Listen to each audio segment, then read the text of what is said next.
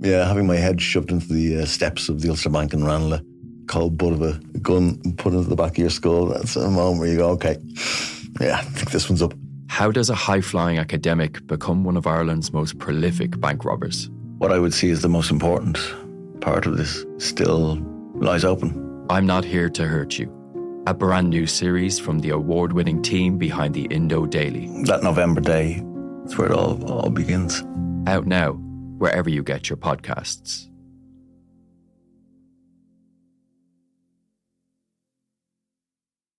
Listen and follow the Left Wing Rugby podcast with me, Will Slattery and Luke Fitzgerald. As far as I can see, I always want to get in the Irish team, and that should be every young player's dream and ambition in this country. And if you're playing in a place where you're not going to get the opportunities in the big games, they're the ones that get you picked. They are the ones, the Champions Cup games are the ones that get you picked. You need to be playing in a team and starting in a team for those games. It's as simple as that if you want to play in the Irish team. Every week on Apple, Spotify or wherever you get your podcasts.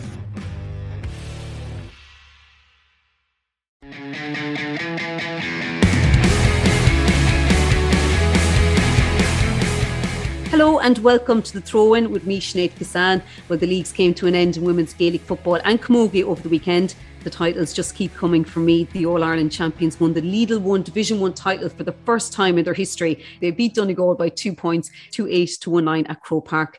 We'll have Cork legend Rena Buckley and the Irish Independents Donncha Boyle on to talk about that. And Galway retained their Camogie Division 1 title. They beat Cork by 4 points in the final on Saturday night.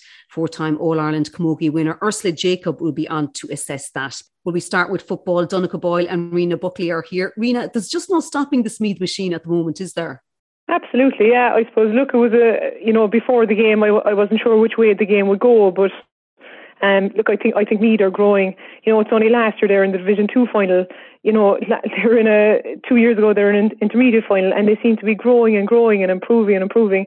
And I just thought they put in a really impressive display again yesterday. And I think they'll be, I think they've probably made themselves favourites for the All-Ireland Championship for this year. I thought they played very well. I thought they had a great system of play, and they have the attacking players to score as well. So look, they're an excellent side, and I thought they were worth their win yesterday. Absolutely, Donncha. The talk from the Meath players in the build-up to this game was that they felt they had a point to prove because they wanted to show that their All-Ireland win over Dublin last September wasn't a one-off. I think any iota of doubt about that now is completely wiped. Yeah, and that's something they've repeated nearly since after the All-Ireland final last year, that you get a sense often that maybe they feel that some people think they just caught people off guard and maybe, sucker punched Cork in the semi-final with those that late couple of goals and maybe did the same to Dublin, who weren't fully tuned in. And like, whether that's real or imagined, I don't know, but it's definitely their fuel at the minute. They have yesterday they were, early on they were very much in command. I think it was 1-6 to 2 points after about 23 minutes. Donegal hadn't scored from play at that stage. Now there was a fair win in Croker, but and even when it did go against them for that period when they were down to 14, they found a way to dig it out. Not that great breakaway goal from Niamh O'Sullivan, which was a brilliant move. Like their counter-attacking football, like you see there's 15 behind the ball, and sometimes it's not that pretty. But the way they counter-attack and the speed to do it at, and the smartness to do it with as well, is really top-level stuff. Like that. At a couple of the goals they worked, the two goals they worked. The first one was a long kick out from Monica McGurk. Emma Duggan, Vicky Wall goal, Vicky Wall pass. I think it was Kelsey Nesbitt goal, and the second goal was really well worked. Just right decisions at the right time, done at pace, and it's very, very hard to defend against. So, as Rena said, they're in a great position going into the final, and that refrain has been repeated, that flash in the pan, want to double down and show everyone how good we were, and if that's what's driving them so far, it's certainly working for them. No, absolutely. And Donegal really tested Meath here, Rena. I mean, as Donncha said, Meath led by 7 points, 1-6 to 2 points with 4 minutes of the first half left. And then 5 minutes into the second half, they were down by a point. It was some comeback by Donegal, but Meath showed their nerve here, didn't they, to get back in front again and hold on to that lead. Absolutely, yeah. I suppose Donegal, look, Meath settled into the game much quicker than Donegal. Donegal took a while to settle into the game. And then I suppose it was really when they created that goal opportunity. I think it was Karen Guttery got a chance in front of goal, and she was taken down by Mary Kate Lynch. Mary Kate Lynch got a yellow card, and that's really when Donegal came into the game. I think it was during that yellow card. I think Donegal might have scored 1-4 in that 10-minute period. So that was really what got them back into the game, and they really pushed Meath at that point. But I suppose once Meath came back to 15, once they got back into their stride again, I think they kind of got stronger and stronger as the second half was going on, and they finished really well. With a few minutes to go, there was only 2 points between the team, 1 point between the teams, and I think they ended up winning. It was by 2 points in the end, but they finished quite strongly, I felt. And I think their level of athleticism has actually improved since last year, and I think that's a great testament to Meath, because sometimes after winning an All-Ireland it's easy to sit back a little bit, but they seem to have pushed on, and they seem to be getting better. Donegal pushed them for sure. Donegal have got some excellent players on their side, but I think Meath were just that little bit better. Yeah, a guy who has to take huge credit here, Donncha, is obviously the manager. And I saw in your report this morning that after the win yesterday, he was asked about what the turning point was, or when did he feel things started to change for Meath football? Yeah, I asked him that one because I covered the Cork game last year, the All-Ireland semi-final, and, that was sort of, with 3 minutes ago or whatever it was, Meath were losing, but they were losing with great respect and dignity. They'd gone down swinging. They had brought Cork, who were obviously been Cork and Dublin, had sort of carved up ladies football for the last while between them, and Meath had put in a really good show, and then they sort of pulled that game out of the bag. It was a remarkable game to cover, and I was asking him, was that the moment? And he went back to this game in against Cavan a few years ago, and he just said they got bullied. He says one of the girls needed stitches after the game, and we hit the gym after that, and we trained twice as hard as they ever did. So that was, for him, that was the turning point. And it's amazing, they were Division 3 in 2019, and so you had 2 COVID years there, so the amount of work you could actually do would have been pretty limited.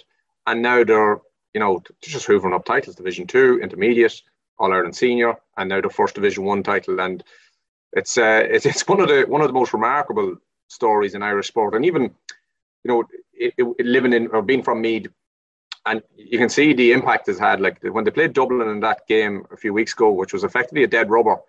That was thousands at it. I can't remember exactly. Maybe 5,000, 6,000, 7,000, something like that. It was a huge turnout for a game that people are into. And just as an aside, my own club, we were doing a presentation recently, and we got one of the girls, our reserve team, our men's team won a reserve championship, and we got one of the girls down from the Meath All-Ireland winning team to present the medal to us. She'd be from our local ladies club, if you like, Orla Duff's her name, and she came down and presented the medal. So people are buying into this on every level. They're going to games, which is always a challenge. You know what I mean? It's we can talk about a lot of things. It's always a challenge to get people to part with their money or give up their time and go to games, and it happens sometimes, but it doesn't happen all the time. But now on this, you have people going to Navan, and they're just me. People will buy into beating Dublin in an Ireland final every day of the week, no matter what it is. So once they did that, they were straight in terms of the battle for hearts and minds was won in that moment. So no, they really are. They've outrageous momentum behind them, and sort of really likeable and really honest team as well, because they're we talk about Emma Duggan, we talk about Vicky Wall, and their stars, and there's some brilliant footballers, some great kicking in very windy conditions yesterday. But they all work, job number one, they all work, they all cover ground, they all get all the way back, and then when they turn over the ball, they attack in waves as well, back up the other way. So there's great sort of humility to them, and I think, from a Meath point of view, I think people really bought into them. Yeah, from a Meath point of view, of course, but not for people down in Cork where Rena is from. They really are bringing the game to a new level, Rena. Do you feel that? Yeah, I do, and definitely, Donncha, they remarked on their ability. They bring a lot of people behind the ball, and then they counter-attack very quickly. And Donegal would have been reliant on the counter-attack as well, but Meath were just that bit quicker on their counter-attack. And then the other thing about Meath that I thought was very noticeable yesterday was I thought their physicality was excellent. They were quite strong on the ball, and off the ball they tackled quite hard. They gave away a couple of frees and things like that, but certainly, from a physical point of view, they can move and they're strong, and they're an excellent side. I suppose last year when I was looking at them, they kind of reminded me a little bit of my own Cork team that I was part of. Of course they did. They did, the way they came from, I suppose from humble beginnings. Donncha there where they were in 2019, and they made such progress so quickly. to winning an All-Ireland. And it was something similar to what happened with us in Cork back in 2004, 2005. We went from winning, I think we won a Division 2 in 2004. We won a Division 2 in 2003, and we ended up winning the All-Ireland at senior level in 2005. So Meath actually were even quicker than that. So look, they're a fairy tale story at the moment. They're looking very good going into championship. So they will be favourites. But Donegal will be happy enough with their run out yesterday. They certainly will be in the mix. They've got some excellent players. I mean, Jordy McLaughlin is one of the best players in the country for sure. And she showed that again yesterday. She was hard to keep an eye on. And with Karen Guthrie and Yvonne Bonner up front as well, they can be hard to handle. So look, I'm sure Maxi Corn will be delighted that they got a run out in Croke Park. They got to National League final, and they'll be in good position now going to the championship as well. It'll be interesting to see how teams set up for Meath now, because it's very deliberate what they're doing. It's quite everyone knows what they're doing, but stopping it now is the next thing. And time in time, teams will figure it out, no doubt. And the game will evolve again on the back of it, because that won't work anymore, and maybe teams won't commit as much ball forward, or maybe you seen with the Dublin men's team, they were more careful in possession. Then after a while they stopped being so gung-ho. So it'll be very interesting to see what coaches do now to combat this counter-attacking style of football which is happening at the minute, and at what stage will they figure out the best way to play against it. Donegal got very close yesterday, and as Rena said there, looking at the full forward line, I have 4 and 3 is 7, 9 points from the full forward line. And maybe a little bit of luck with a little flick on that ball that went in late at the end. Monica McGurk made a great save when there was a point in the game. There wasn't that much in it. We're talking about Meath because Meath are still winning, but Donegal were really close. So it's fairly democratic at the minute, it seems, the ladies' football landscape. From only 2 years ago, where we were talking about Dublin and Cork, and is there anyone to get near them?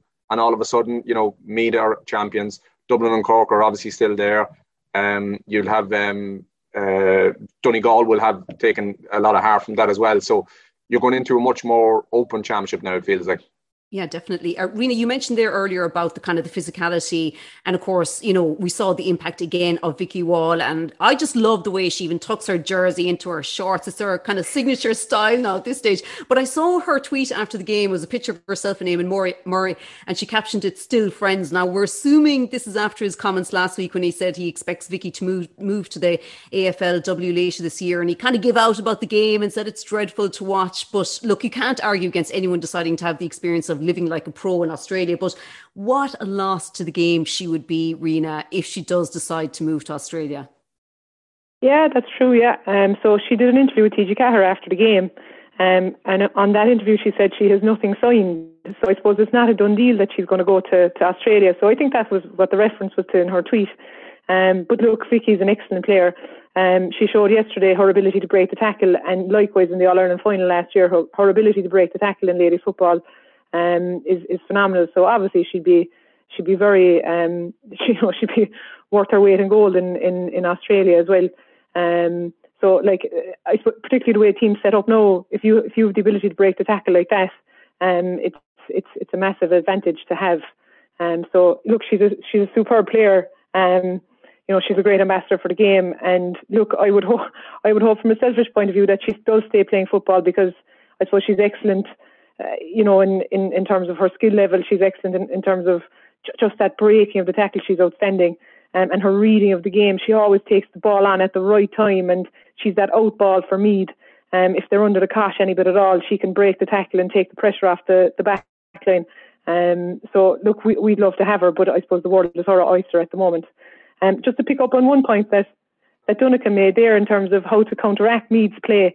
So it was something I was expecting a little bit more from Donegal was that long ball, the long ball in, particularly when you have Karen Guthrie and Yvonne Bonner inside.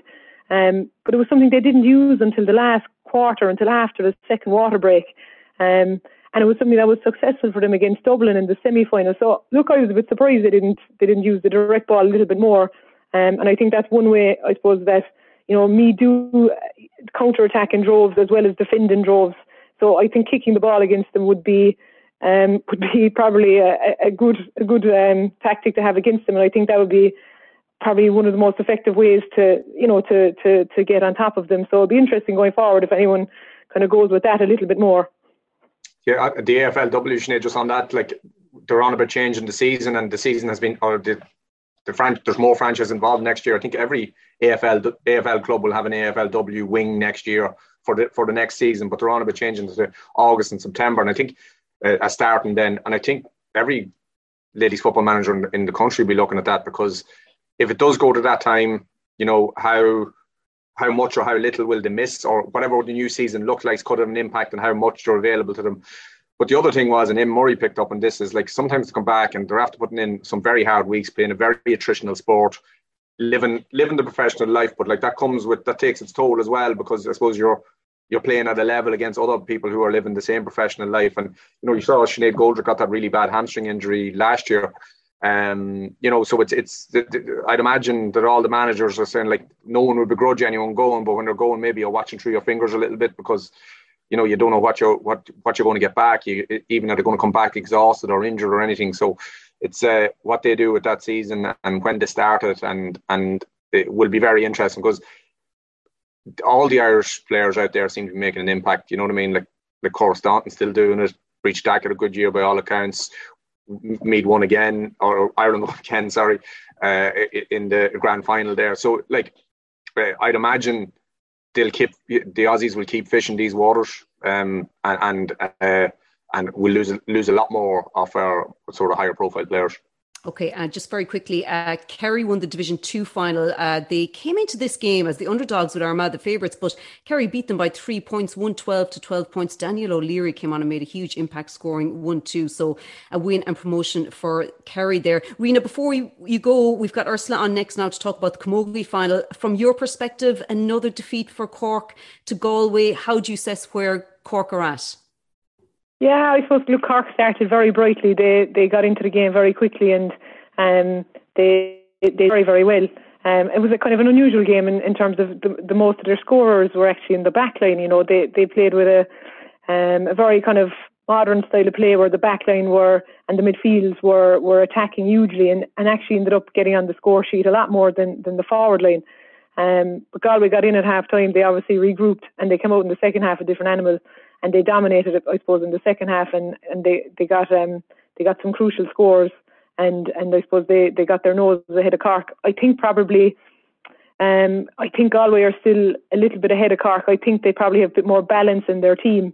I think Cork have an excellent style of play. They know exactly what they're doing, but I just think maybe Galway at the moment, personnel-wise, are probably in a little bit of a stronger position. Even you looked at their bench that came on there, and just going through all their subs, the subs that didn't come on. They've a lot of strength and depth, probably a little bit more than Cork have, and I suppose they use that to full advantage. No, Cork will be relatively happy. There was definitely, they did well in a lot of areas for a long number of the game, but at the end of the day, I think Galway probably have the upper hand on Cork at the moment. Okay, good stuff, Rena. Thanks for that. Well, Ursula Jacob is here now to talk about the Division 1 Camogie final that took place at Croke Park on Saturday night. So, Ursula, back-to-back league titles for Galway. It was some turnaround from them in their final against Cork. They came from 6 points down early in the second half to win by 4 points, 2-14 to 1-13. Now, you were there on RTE duty for this. We spoke earlier in the podcast about Meath being a machine in Gaelic football. Well, Galway are winning all around them as well in the Camogie, aren't they? Yeah, and they're having this kind of dominance over Cork in the last couple of years as well. It's their fifth game in a row, either in league or championship, to be beating Cork. So it was a massive win. You were probably thinking when they went 6 points down just after Amy O'Connor's goal, that Galway were looking in a little bit of trouble. They seemed not their usual kind of consistent self, and their forwards weren't getting the balls in. But look, Cahill and his management team made some vital changes, and ultimately the subs that came on made the difference. And, their subs got 2-5 off the bench in the last 20 minutes, and that proved to be the difference. How demoralising is this for Cork? As you said, it was their fifth consecutive defeat to Galway. That's across league and the championship. How demoralising is it? Do you think they're closing the gap on Galway? Yeah, when you look at the results, there's never more than anything than maybe 3-4 points. So I think Cork will be reasonably happy. Their first half performance was really impressive. They were dominating a lot of sectors. Defensively, they were very solid. Their half-back line in particular were completely dictating terms. And up front, the usuals, Amy O'Connor, Katrina Mackey, those girls were leading. But one positive for Cork is that they do have a number of girls coming back into the team. You know, Hannah Looney is expected to return in May, I hear, and even Orla Cronin is expected to return. So those two girls in particular are massive boosts to Cork if they can get them back into the team, because Hannah, as we saw last year, completely dominated proceedings at midfield, and Orla Cronin is one of the best forwards in Cork and in Ireland. So I think they'll be reasonably happy. They'll take a lot of positives from it. Obviously, they'll be disappointed to let the 6 points slip, but these girls on the Cork team are quite young. They're still that little bit more inexperienced than Galway, and I think Galway's experience got them through on Saturday night. Yeah, it's just their time at the moment, Donncha, isn't it, Galway? Yeah, it seems to be, Sinead, like I was looking at it, you mentioned their dominance. It's 2 All-Irelands and 3 National Leagues now, and the only one they missed out on was Denise Gall's late penalty a couple of years ago that stopped them winning the other All-Ireland in that sequence. So, like, you know, it's fair dominance and fair dominance over Cork as well. As Ursula said, that's 5 on the spin now. And in any sport, I think, and you know, that becomes a bit of an issue, I think, or at least it can if you let it. If you're losing to the same teams all, because part of your mind thinks that, like, geez, we're done here even before you go out. So that'll be interesting to see how they can handle that in terms of turning it around. But absolutely, Galway are there's no doubt about that. They are top of the tree at the minute. Yeah, Ursula, like you mentioned earlier, Cork kind of looked set up for this when Amy O'Connor scored that goal at the start of the second half, and they led 110 to 7 points. But the Galway subs really were the difference, weren't they? They scored 2-5 in the second half. Catherine Finnerty, Sabine Roberts came on. But Carrie Dolan was superb. She came off the bench, finished at 1-4, 3 from frees. She was the game changer. She was, without a doubt. And I think, you know, we even mentioned it on Saturday night after the game. Her attitude and everything, her body language when she came on. You know, sometimes when a player is left off, and she's someone who would have regularly started for Galway, she just had such a positivity coming on the pitch. She really showed her true leadership qualities. And right from the get-go, she won a free within a minute of her coming on. And, you know, obviously her goal was vital for Galway in the end. But that's one thing that it has impressed me most about Galway is the competition for places in the panel. It's not just the reliance on maybe the starting 15. If you look at their bench on Saturday night, they have 5 or 6 girls that have started and won All-Irelands, and they were in the bench. So that's one thing that I think Galway have over the other counties. I think they have a really, really strong bench, and Carrie's no doubt going to be pushing for a starting place in the championship. Yeah, because she mentioned it afterwards in her Player of the Match award. Like, she was disappointed not to get on that starting team, and, you know, she wanted to show it then when she came on. Yeah, and it's a great example for anyone that's maybe left off, that when you get your chance, you take it. And by God, she did take it on Saturday night. But look, Carrie is a fantastic player. You know, she's done lots for Galway Camogie, and I've no doubt she'll be pushing hard for her place again come the start of the championship. But look, as I said, it's the one thing that I think Galway do have over other counties. And I think the big challenge for Galway now is to do that back-to-back All-Ireland, because they've won 4 All-Irelands, but they've never done the back-to-back. And that's, I think, the challenge that Cottle is going to be saying to his players now. We're a great team, but to be really, really great and to be considered one of the all-time great teams, you need to be doing the back-to-back. So are we looking ahead to the championship then? Who can take down Galway? I still reckon as long as they don't meet in a semi-final, I'd still be thinking that Galway and Cork are going to be back in the final. I think Tip are really, really pushing hard, even in the league this year again. They seem to really push Galway fully out in a game, and they were very unlucky to lose that game. And obviously Kilkenny are going to be thereabouts, but they have lost a few players through injury and through various reasons. So I still would be tipping that Galway and Cork are going to be back in the final. But look, anything can happen, and that's the joys of sport. But I still reckon it's going to be Tip, Kilkenny, Cork, Galway in the semi-finals. What do you think, Donncha? Yeah, I think so. Yeah, I think that they've sort of stood out as the teams that are, you know, most likely. And I think Galway look like a team who are sort of getting a little bit stronger and a little bit more comfortable with the fact that they're, you know, they're now the hunted rather than the hunters, and have been for a couple of seasons, but it doesn't seem to bother them. So, you know, Cork, as Ursula said, have a couple to come back, but Galway are still the team to catch. Ursula, just a quick word too on the Division 2 final, which Wexford won. They beat Antrim 3-12 to 14 points. What stood out to you about this? Well, I suppose from a Wexford point of view, it was really impressive that they seemed to be so goal hungry in the first half in particular, and it seemed to be part of their game plan to take on Antrim at every opportunity. And to get 3 goals within, inside the first 15 minutes was so impressive. And it's brilliant for Wexford to be back next year playing Division 1 Camogie, because that's the only way Wexford's going to progress at senior level if they're playing the top teams, So it was a really important victory for Wexford. Obviously, I'd be very disappointed for Antrim that, I felt they looked very flat on Saturday night. They didn't seem their usual, there didn't seem to be the same buzz about him on Saturday evening. I don't know what it was. Maybe nerves got to him. I'm not sure. But the last time I saw him in Croke Park was the intermediate All-Ireland last year, and they were hopping off the ground. So, look, I'm sure they're going to get things right. And obviously the red card for Chloe Drain had a huge bearing on the match. It pretty much ruined the game then, because they were struggling as it was. And then when Chloe went off, they were under more pressure. But one thing I would say, and a positive for Antrim, they did outscore Wexford in the second half 8-6. So look, if you take out maybe the 3 goals and how they were kind of easily conceded, there is positives there for Antrim, and they will be hoping that Maeve Kelly, who was player of the match in last year's All-Ireland, will be back maybe by championship, because she's a huge loss and she's a massively talented player that Antrim need. A little earlier before we came on air, Ursula, we were kind of talking about the crowd or maybe lack thereof that was at Croke Park on Saturday evening. Should the game still be played at Croke Park, or do these need to go to a smaller venue? And as Donncha was kind of saying, it's about kind of getting that balance right between having the big games at Croke Park, but also not losing any atmosphere either. Yeah, I would have been very disappointed with the crowds, if I'm being honest, on Saturday evening. For the Wexford Antrim game, if there was a couple of hundred people there, and it was probably pretty much just parents and siblings, I would say. So that was disappointing. Obviously, I know everyone's dream is to play in Croke Park, and it's the best pitch in Ireland, in my opinion. But, maybe it does need to be looked at that maybe they need to be played alongside another game, whether it's even a men's game, and coordinated in that way. Because I remember playing a few league finals in the past in Thurles, and we played before the men's National Hurling League games.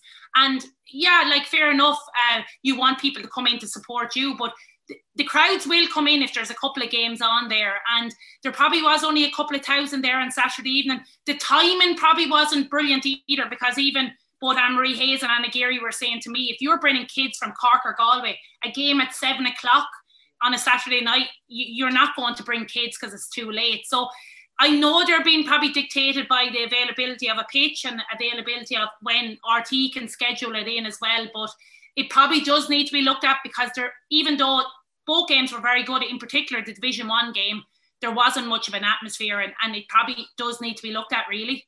I live right beside Croke Park. I live inside the cordon, the matchday cordon. So, where the roads are closed, I'm inside that. So, I can walk to the Hogan stand about 2 minutes from my door. Wow. So, and on Saturday and on Sunday, you wouldn't really have known there was a match on, to be honest, around the area. Normally, in any sort of a big day at all, you go up the streets very busy up in Drumcondra, the shops are thronged, there's people in the pub, you can see it, you can hear it, you can hear the noise. But there wasn't really much. And as we were saying earlier, it's a tricky balance. What was it? I think they were expecting about 8,000 in the Croke Park yesterday, and there was no announcement called out for the football final, no announcement of the crowd, which would suggest maybe they were a little bit disappointed with it. I don't know. But, you could have put those 2 games in Parnell, and you would have had a great atmosphere. So it's a tricky one to know. Do you want the atmosphere, or do you want the Croke Park occasion? But sometimes the occasion of Croke Park can be drowned out by the emptiness, and it's so hollow, that it's sort of, when you can hear the players, and this happens in men's games as well, when you can hear the players shouting at each other, it's not, I think that's kind of the line in the sand a little bit nearly, that maybe need to look at this again. But yeah, it's an awkward one. It's not straightforward, because as soon as you move the game, don't you know that someone will give out and say we should be in Croke Park, these games need to be in Croke Park. So it's a very hard one for organisers to get. But Ursula makes a great point in the time. If you're bringing kids and you want to expose them to the game and maybe get them to buy into it for down the line as they get older and all that, 7 o'clock in the evening or 6:30 in the evening when they have to travel, it's just not feasible. Just not. Yeah, I think we've seen a bit more of the double headers. Do you think that will help as well, Ursula?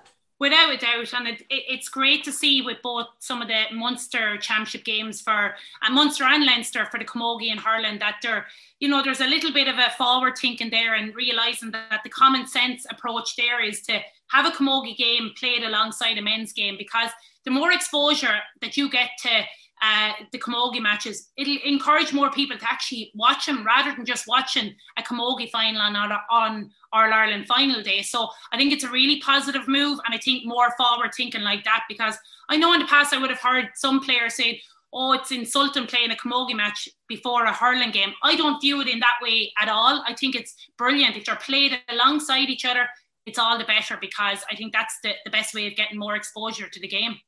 Okay, Ursula and Donncha, thanks for that. Well, that's it from me. You can rate and subscribe to the show. We're on Apple and Google Podcasts, as well as Spotify. Bye for now.